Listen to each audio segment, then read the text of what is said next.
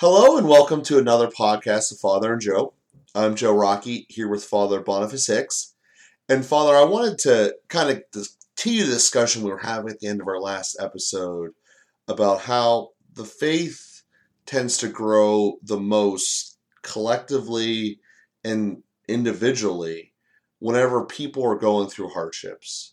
I think that on an individual level, you see it the most whenever you're dealing with times of death or sickness, and just general struggles and strife in general.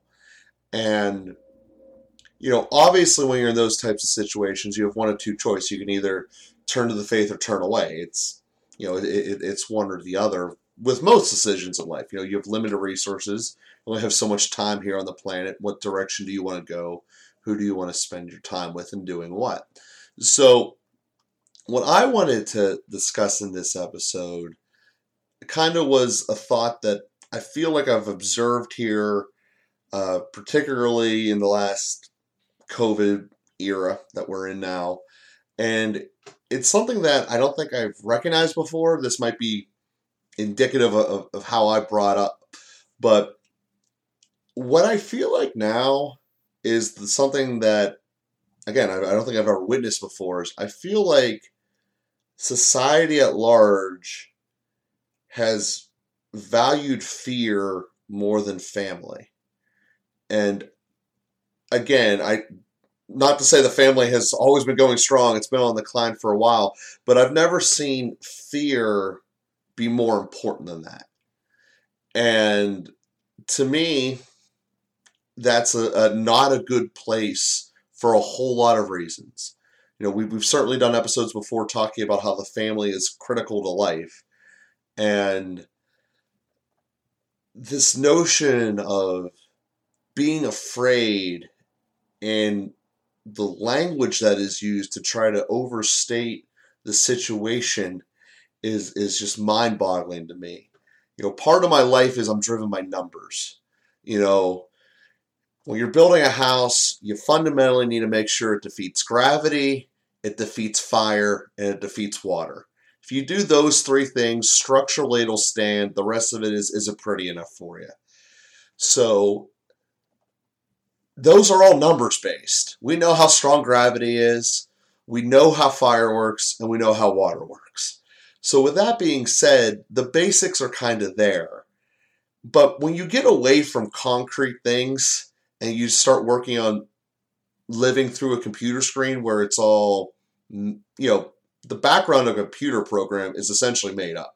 It's all numbers and zeros, and anyone can alter it at any time, and there's not hard, fast rules. If you mess up an internet program, a beam isn't going to fall on your head. There's no chance that water damage is going to flush away your foundation. It's not tangible. You can't touch it.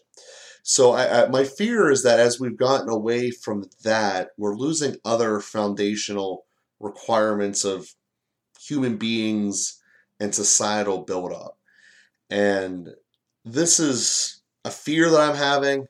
In Pennsylvania, we had our governor give a press conference where, by his own numbers, he essentially used words and said, we're growing and we're becoming worse and the pandemic's scarier and all this. But by their own admission of their numbers, since this thing's began, less than 4% of the people have had it. And this is, again, Pennsylvania's Governor Wolf's speech given on the 8th with the health department. And overall, less than 0.04% of people have died from this in terms of per capita. But there is a fear that is being swept that has led to results, things being said that you can't be with your family, you can't go to Thanksgiving, you can't, unless you're still living with someone in your household, you can't do it. Effectively trying to, or maybe not trying to, I don't want to assign intent, but effectively removing extended families from being able to be close together in a personal, physical way. And as I look at this, it's a situation that, to me, could be very problemsome. It creates a moment of strife, as we talked before.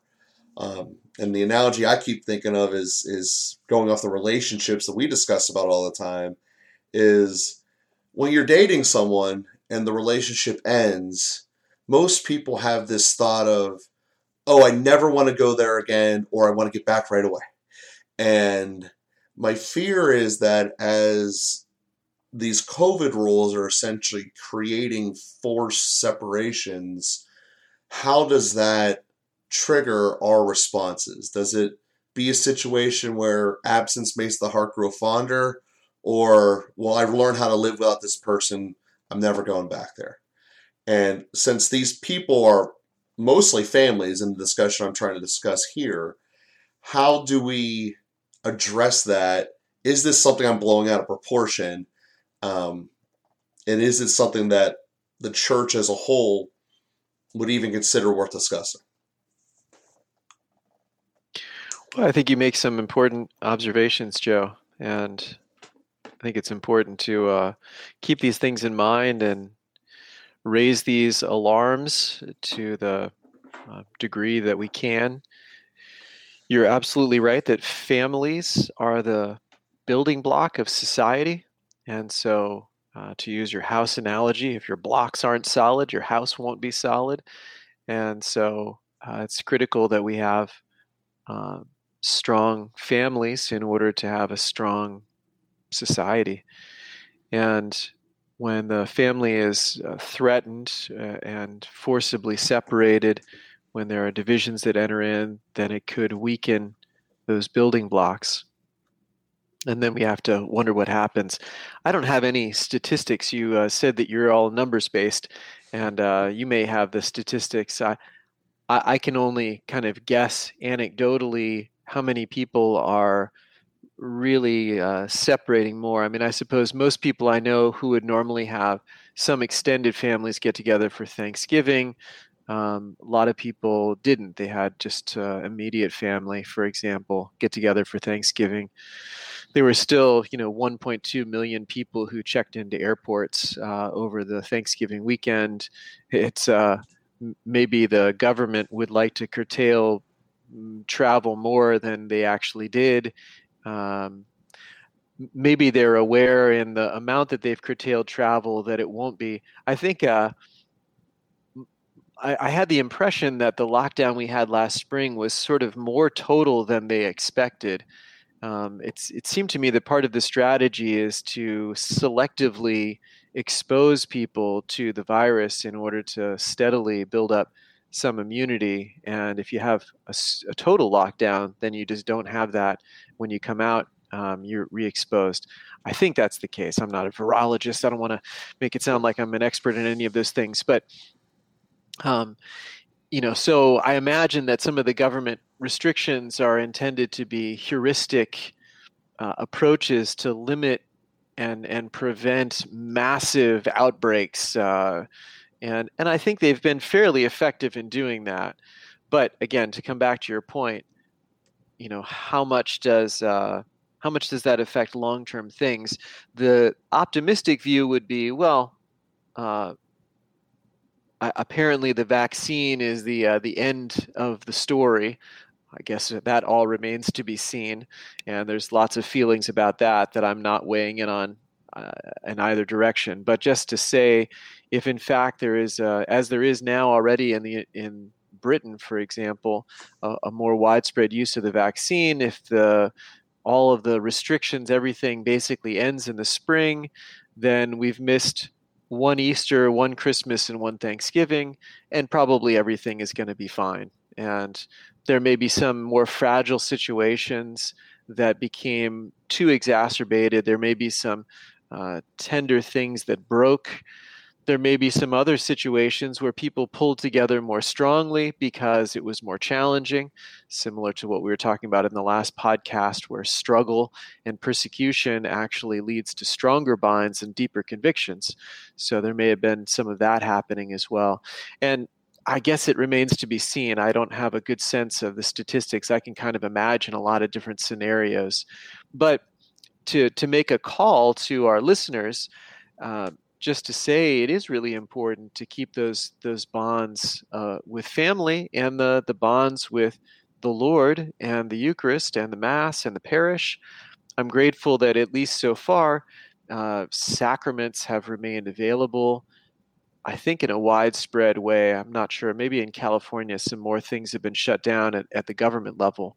But certainly in Pennsylvania, in Ohio, we have the sacraments available, even if other church activities are curtailed for the time being. So I think we already figured out our priorities a little bit better since the spring. There was a more zeal to kind of close everything. And now we're saying, well, no, it's worth making sacrifices, even if we have to be a little more inconvenient or a little bit more careful or whatever. We need to do what we can to keep these things open.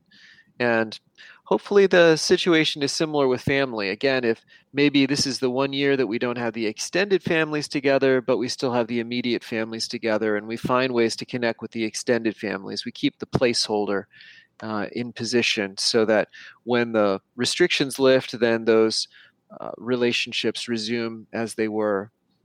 One of our talks from the Pastoral Conversion Conference that I mentioned in our last week's podcast, which was very interesting, was from Father James Mallon. And he said, one of the things that can become an obstacle to pastoral conversion is hanging on to a lot of things which are ultimately not life-giving. We can have some activities in the parish that we've been doing for a long time, but it's like, why are we doing these things? What impact are they really having? Are they really beneficial? And he said, now during the COVID pandemic and these different lockdowns, he's from Canada and they have gone into total lockdown again in Nova Scotia. He said during this time, it's an opportunity to really reevaluate those things and sift out the chaff. If there are activities that aren't really life-giving, if they're not productive in terms of the parish's mission, if there are things that are left over from a previous time, COVID is killing them, let them die, and focus on what we really want to strengthen, what remains as we move forward. And maybe there's some stuff in families like that too. Maybe there are some superficial gatherings that have taken place. Maybe there are some kind of fractured relationships that people with gritted teeth have come together. And now is a time to reevaluate some of those things. It's not the best application of that to families, or maybe now is the time to reconcile some of those relationships. Having a breather this year, we reevaluate where we are and maybe what healing needs to happen before we come together again next Thanksgiving when we have the opportunity to do that. But just to observe that when things are shut down, maybe there's an opportunity there that we can take advantage of as well. Yeah, it's just a general concern that I've seen where I know that 2 episodes ago when we had the conversation about analyzing risk, that shutting down yourself from relations is not positive. And we're built to have relations with others. And I guess ultimately that's the difference between your friends and your family. You get to pick who your friends are, but your family was given to you. And on that note, I think that's probably an important thing to discuss too, because both are certainly important in our faith relation. You have relations with everyone. And, I want to let's take a moment there to dive into that, in that while we're not allowed to be with family, for the large part, we're not allowed to be with our friends either. And to talk about what the faith would emphasize as far as how to address these problems. I mean, also the problem with we only get so many chances that we can be out with people, because of the rules and the timeline restrictions. So we'll only have a little conversation about that and dive into that point.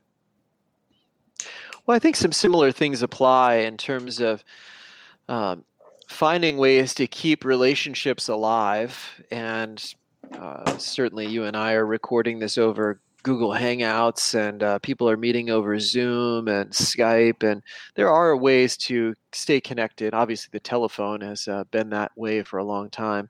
So where we're motivated, we're going to find ways to connect and share with each other, and also ways to get together. As you said, it's a little bit more rare, so we have to choose a little bit more wisely, and we need to make choices about what we invest in. And I guess I would encourage our listeners, and I'm being autobiographical in this as well. I mean, it's the kind of principles that I use.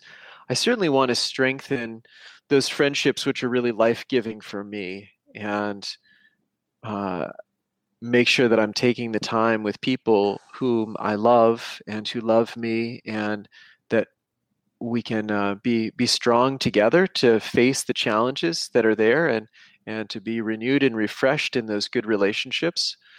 And so I'm going to make a certain priority out of that. But I also am always really careful to maintain relationships with people who are maybe more challenging for me, more difficult for me, um, who are, somehow less attractive or give me less back or something like that. I don't think in these terms too much. I'm nervous now. People are listening and thinking, oh my gosh, where do I fall in Father's categories? I'm not really thinking in terms of these things so much, but just to say, sort of like Pope Francis, we have to keep going out to the margins. We see the center better if we keep going out to the margins. And I think and Pope Francis has emphasized that, and I think it's a danger for us too if we only have so much time that we totally ignore the poor. We ignore those who maybe can give less back, but need us more.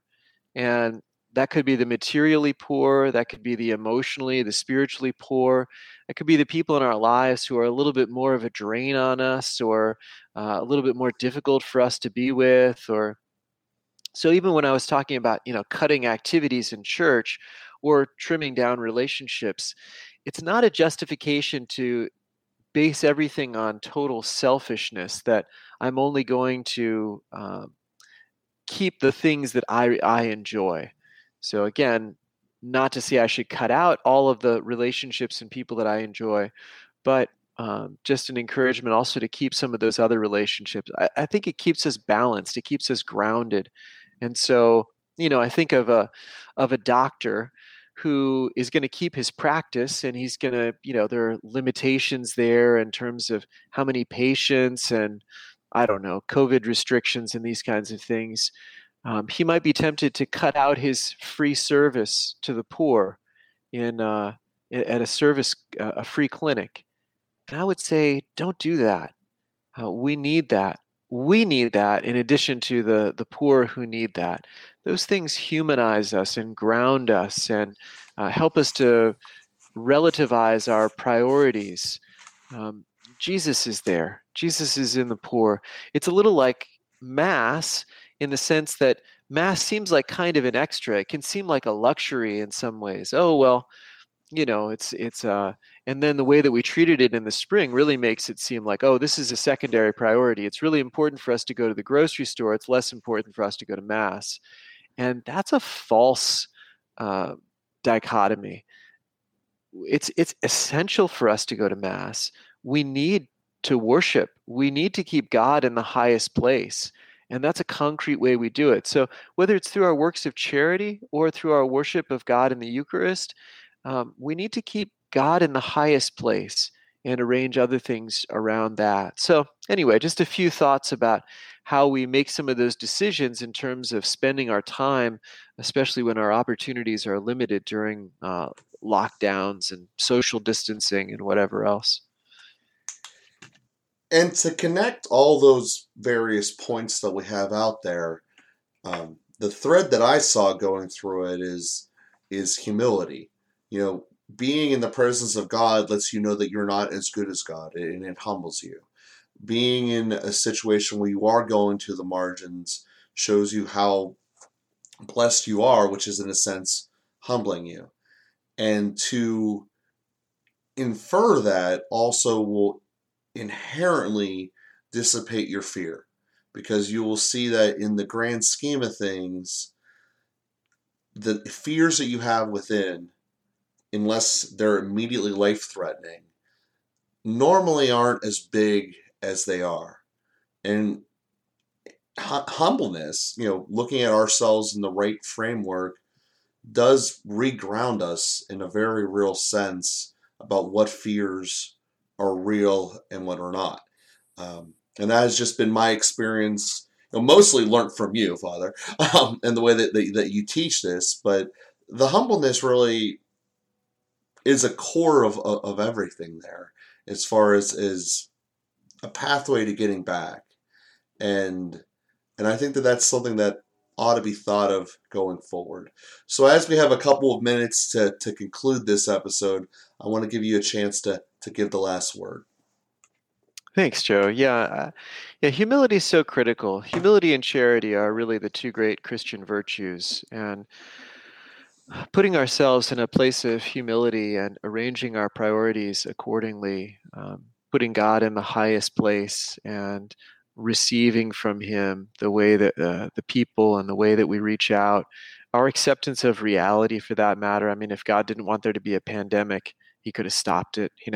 He's allowing all of this, and we trust that it's for a greater good. We don't know all the details of how that works out, but we know that God is present in the midst of it. And so we keep looking to Him, not as ones who have all the answers and need to tell God about it, but as ones who are humble creatures and need the guidance that He can provide. So, yeah, humility is really a unifying factor, and keeping ourselves small, little, keeping ourselves spiritually poor. Blessed are the poor in spirit is a tremendous help for us in navigating the treacherous waters of the modern day. So I really appreciate your raising the question, raising that flag of concern regarding fear breaking apart families. And we have to be so careful about that. It's better to live with better to die with family than to live without it. The fact is, if we live without it, we will die anyway. The isolation will kill us if the virus doesn't. So, um, yeah, we just have to be careful how we arrange those priorities. What kind of trade-offs are there? And so important to keep those relationships alive. But approaching all of that with gentleness, humility, with trust is really the right note to end off on, I think. Perfect. Well, and that's where we will end it. We thank everyone for listening to the episode here today, and we will be with you again next week.